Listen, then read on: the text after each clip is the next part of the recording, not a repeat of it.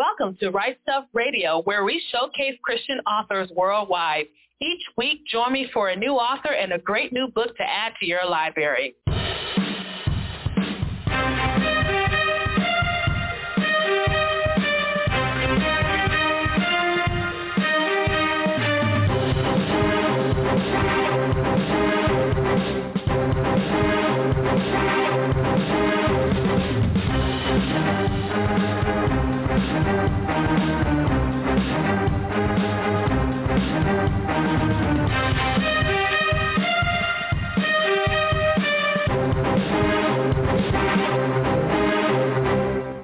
And welcome to The Right Stuff. I'm the Queen, Parker J. Thank you so much for joining me. Today we're going to be talking to my guest co-host and contributor, Thomas Wilson. He is the author of the trilogy, the Corbot trilogy, available on Amazon.com exclusively. We're going to be talking about the first book in his series called Fremont and Sidney, a story about a bot and its boy. And if you're already wondering what this book is about, hold on to your seats because you are going to enjoy it just as much as I did. Go ahead and pick up your copy today by clicking on Amazon and buy right now with one click. You are going to love this story. One of the reasons why I like this story is that it really creates an interesting world where you're exploring AI, humanity, sentience, soul, spirit. Lots of good things are going on. So I can't wait to delve into the story in just a few moments.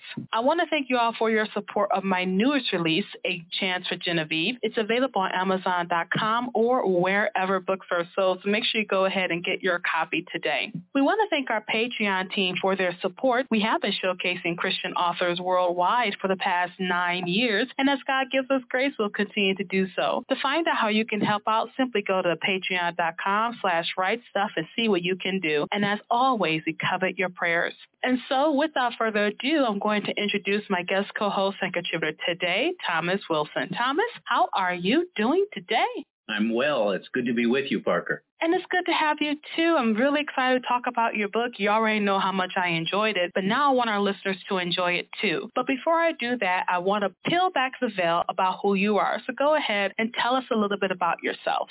Well, I have been writing for several years, and my first book was actually a nonfiction book. And after writing that, I wanted to take some of the ideas that inspired the nonfiction book and actually see if I could unfold them into a fictional story. And so anyway, that's where the Corbot trilogy came from. But all of that flowed out of a very eclectic career path. I'm a husband of 41 years and a father of 2 great grown children, and I have 6 beautiful grandchildren. And I have done many things. I was associate warden of programs at Montana State Prison for several years, 23 years in corrections, but I also worked in the building trades as a young adult, as a licensed electrician. I have pastored several churches along the way bivocationally, and out of all that crazy career path, I came to really pour a lot of that experience into the stories that I've written. So I'm enjoying it. This season of life, I'm retired from a 9-to-5 job and am enjoying writing and my family. It's just a good season. I came to faith at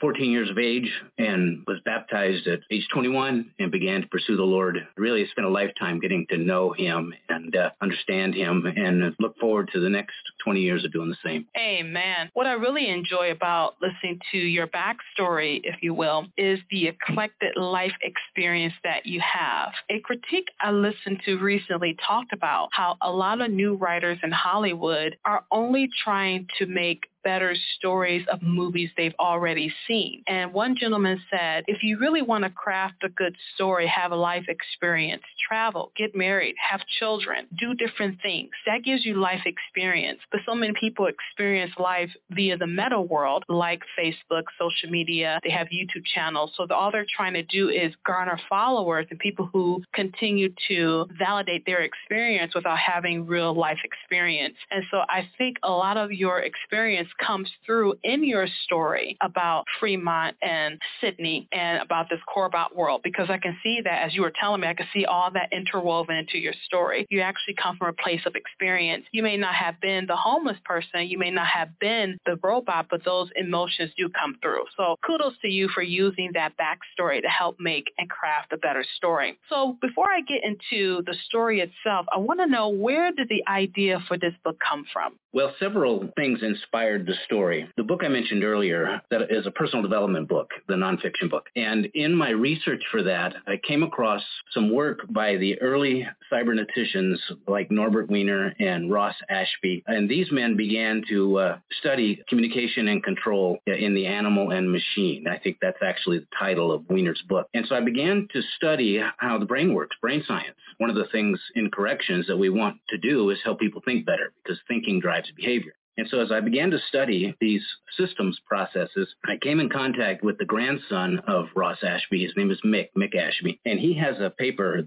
entitled The Ethical Regulator Theorem that's just fascinating, where he actually develops the subsystems of ethical behavior in his work. And I began to study that, searching for, as associate warden of programs, if I could find a clue or a tool to help men think better, then, of course, that'd be very positive for not only the men, but also for their families and also for future non-victims. I always said in my career that the best way to honor victims of crime is to make sure that there are fewer of them. And so these ideas began to percolate in my head. So after I wrote Authentic Man School, that's the name of the book, on personal development, then those ideas were still there. And I wondered, what would it look like 7,500 years from now in the world when artificial intelligence has developed to a whole new level? And how might these subsystems play into the story of humans and AI interact? And so it grew out of the research I did for my job. And the second, I guess, place that it grew out of is my grandchildren. I would often tell stories around the campfire, and it became kind of an event for me and my grandkids to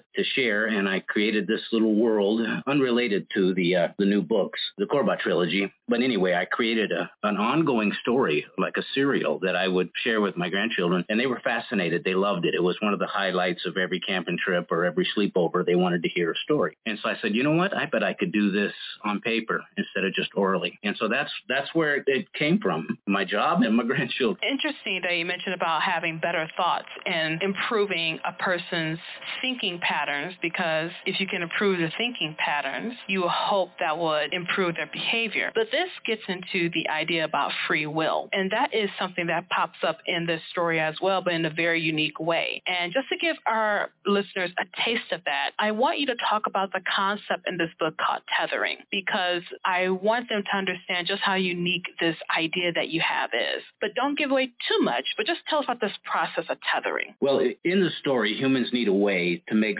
sure that very intelligent robots are under control. And the way they do that in the story is basically through an algorithm that requires robots to be attached to a human responsible party, and that they have to be on mission at all times. There's no free thought allowed for AI to ruminate on the vicissitudes of life, because that's a dangerous thing. And in the story, that danger is spelled out in a little more detail. And finally, they have to broadcast to any interested party what their mission is and who their responsible party is, so that there's kind of a blockchain accountability built into the system. And so every AI must be tethered to a human that is actually in control. That's how humanity deals with these very powerful machines as they interact in a world where these things are faster, stronger, maybe smarter, and humans need to keep that on a pretty short tether. And that actually makes sense. Who wants to have their knife suddenly come to fruition that it's better for me to be the knife and you be the meat? So, yeah, we definitely understand the need for that. But I found that a fascinating part of this story. And so I know our listeners are just really interested in getting into the meat of this story. I want to give you guys an idea of some of the concepts that are going on behind it, because we are seeing this blending of technology and humanity in the natural sense coming together. You talked about the cyberneticist grandson that you spoke to, but in actuality, we are more and more connected to technology in ways than we ever were before. I can remember my grandmother having a pacemaker because her heart was slowing down and was beating irregularly, and this pacemaker kept her going. However, several years ago, probably 10, 12 years ago, the battery on her pacemaker was going down, and so she was having problems. And so you can't can't escape this blending of technology and this blending of humanity together. Technology can improve humanity's life, but at the same time, like you mentioned, you want to make sure that technology is subservient to the human mind, even if that technology is better than you are. But like you said, what happens if something like not being tethered to a human will cause problems? And so lots of good things are going on in this story. Before I go into the story, one thing, I have to give a shout out to your graphic artist. So go ahead and tell us who your graphic artist is, because when you look at this cover, it is absolutely phenomenal. Well, he goes by the name Keith Draws, is his professional name, D-R-A-W-S, Keith Draws. And if you do a Google search, you'll find him. But he did do an incredible job, and he read all 3 books. And the way he works is he reads the story, and then that becomes his muse to create the cover. And I couldn't be more pleased. I think the cover, all 3 covers, are really exceptional. In fact, I made the joke that I felt pressure to make sure the story was as good as the covers, you know. Actually, when you look at the covers, it brings you to mind of the old sci-fi covers from back in the day, like those old magazines like Weird Tales, Tales from the Other Side, back in the 1930s and 40s. It has that flair, but it's been updated. Now, another thing I thought as I looked at the cover. So, Keith, you are a phenomenal graphic design artist, and hopefully one day I'll have something for you to draw for me. But until then, let's go ahead and get started into this book. Without giving away too many spoilers, tell us what Fremont and Sidney is all about. Well, Fremont and Sidney is an adventure that really includes several themes. It includes the idea of coming of age, of embracing technology. And one of the things that I've said over the years is that we all get a life of biblical proportions. Everybody. It's not just a special few that get the cool life. We all get a really cool life when we turn to Christ. And so in the story, we have these 2 main human characters that come into contact with a couple of non-human characters. And then circumstance puts them on a great adventure, not necessarily one that they expected. And in that great adventure, they learn about sacrifice, they learn about devotion, and they learn about faith. The first book takes place really in a city or 2. The second book takes place in a region, and book 3 takes place really with worldwide ramifications. And these kids somehow found themselves in the middle of this drama in a pretty profound way. And so it's about adventure, but it's also about devotion, and it's about truth, and it's also about evil. In there, while the book is very positive, there are evil characters and bad things happen. One of my beta readers commented that in book 2 that actually a couple passages were hard to read. Now, there's nothing graphic or vividly disturbing, but just the scenario, the scene, the reality, the grief that people were experiencing. So anyway, the book doesn't shy away from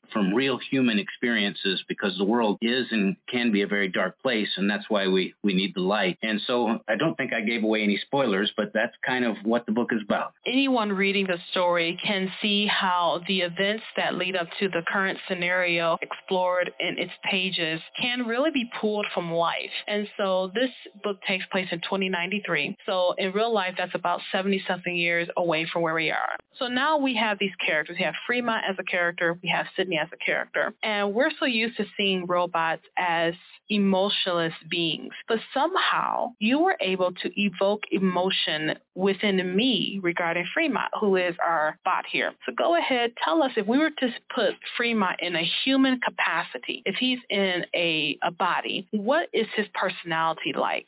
Well, I think initially Fremont, as he was created, was very much all business. If he were a human, he would probably be a type A director. He had a job to do, and his world was really kind of limited to going and doing that job. But then in the story, in the very first chapter, we find out that he has suffered a cataclysmic event. And so he is wounded. He is broken. And I think that, Jesus came to save what was lost, what was broken, to restore, to undo the works of the devil. And so in the story, Fremont really is a type of person who's broken and is looking for answers. And after that episode plays out, now his mission changes, and he's not about his military career, even though he still possesses those skills, but now he is about something deep. This whole idea about robots having a deeper meaning and deeper purpose, it really does point to us as human beings. And sometimes we can feel sympathy for electronic computers and for robots as our robotics technology gets greater and greater. We can sometimes begin to affect human personalities with robots, and that's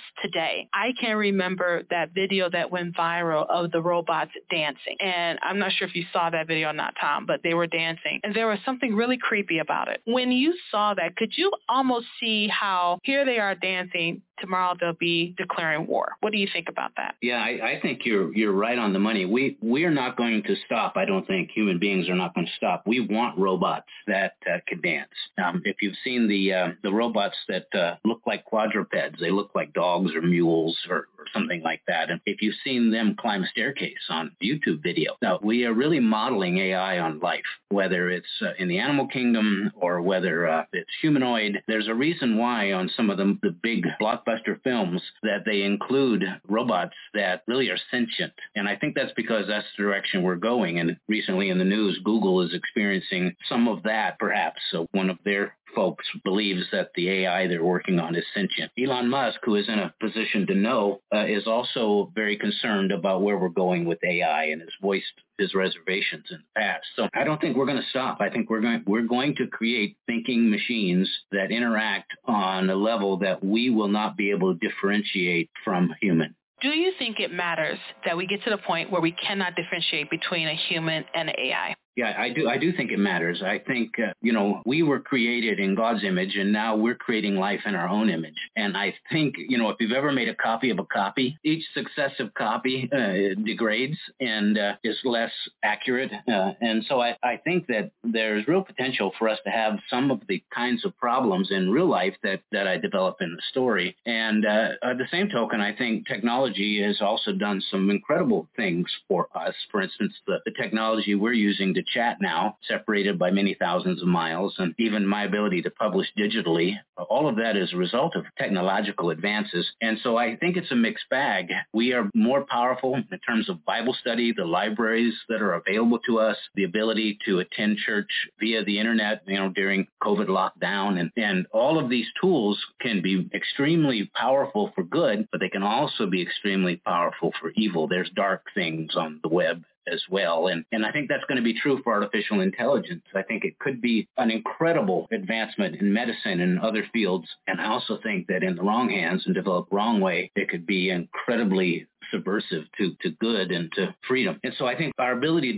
to differentiate between the human and the artificial, we're going to have to find a way to do that, or we're going to open ourselves up to some real cataclysmic outcomes, I think. My next question is this. We've talked a lot about the artificial element of this story, the robots, the AI, but we need to talk about the human element. And one of the positives that people tout of making sure we develop AI is that AI is smarter. AI is better at understanding things. It can compute way faster than we can. But what is some of the things that AI has that is not as remarkable as what human beings have? What makes us better than the AI? I think in the story, as Twyla and Sidney interact with the machines, it becomes clear that they have an insight and a capacity for empathy and understanding and for devotion, for kindness that is not a natural part of the artificial world. In fact, in one scene, without giving away too much, there is an AI that's actually quite shocked that Twyla is kind to it, not used to being treated that way, used to being treated as a tool. And if you've ever interacted with Siri, I don't know if anybody else has ever yelled at Siri, but there are times when I'm trying to get Siri to do something and she gets it wrong that I've yelled at her. And it's, of course, because I know that Siri is not a thinking thing. Siri is just code. But what happens when robots are sentient? They are self-aware. What might our interacting with them at that level mean? And how might kindness change their software? So I think that it's the humans in the story that give the story meaning. I even think that the robots play a role where they are, for lack of a better word, they're more like ministering spirits, if you follow what I'm trying to say. They're there and they come into play at key points in the story, and they can even teach us a little bit about being human. Sometimes the robots are more human than humans in the story, but at the same time, they are learning from interacting with two really incredible innocent teenagers. Innocent not in the sense that they haven't gone through some stuff. Both Twyla and Sidney have gone through incredible difficulties. Both are basically on their own at a young age, but yet they still view the world with a freshness and with a expectation of success, of good things that actually informs the robots. And so the robots really join the human adventure. And so I think the optimism of Twyla and Sidney really kind of infect the robots with a new way to approach existence. Now, Tom, what have some readers who have read Fremont and Sidney said about the story? I had a number of beta readers get involved, and some of them the deck was stacked because they were family and friends, and so they really loved the story, especially my granddaughter, my teenage granddaughter, was delighted with books, and of course that made me very happy. But it was comments from folks that are not friends or family that actually were very encouraging to me. In fact, on my website, I actually quote one of my beta readers who wrote that when he finished the story, he had the same feeling that he had when he walked out of the movie theater after the first Star Wars, like what just happened to me kind of a feeling. And so I share his quote on my webpage because that was a pretty stunning quote, pretty high praise. And I certainly appreciated that, but in the same token, I'm a little reserved about that kind of praise. One of my reviewers said that my work reminded him of Robert Heinlein, and that's high praise indeed. It's like I almost don't want people to say stuff like that. Let's lower the bar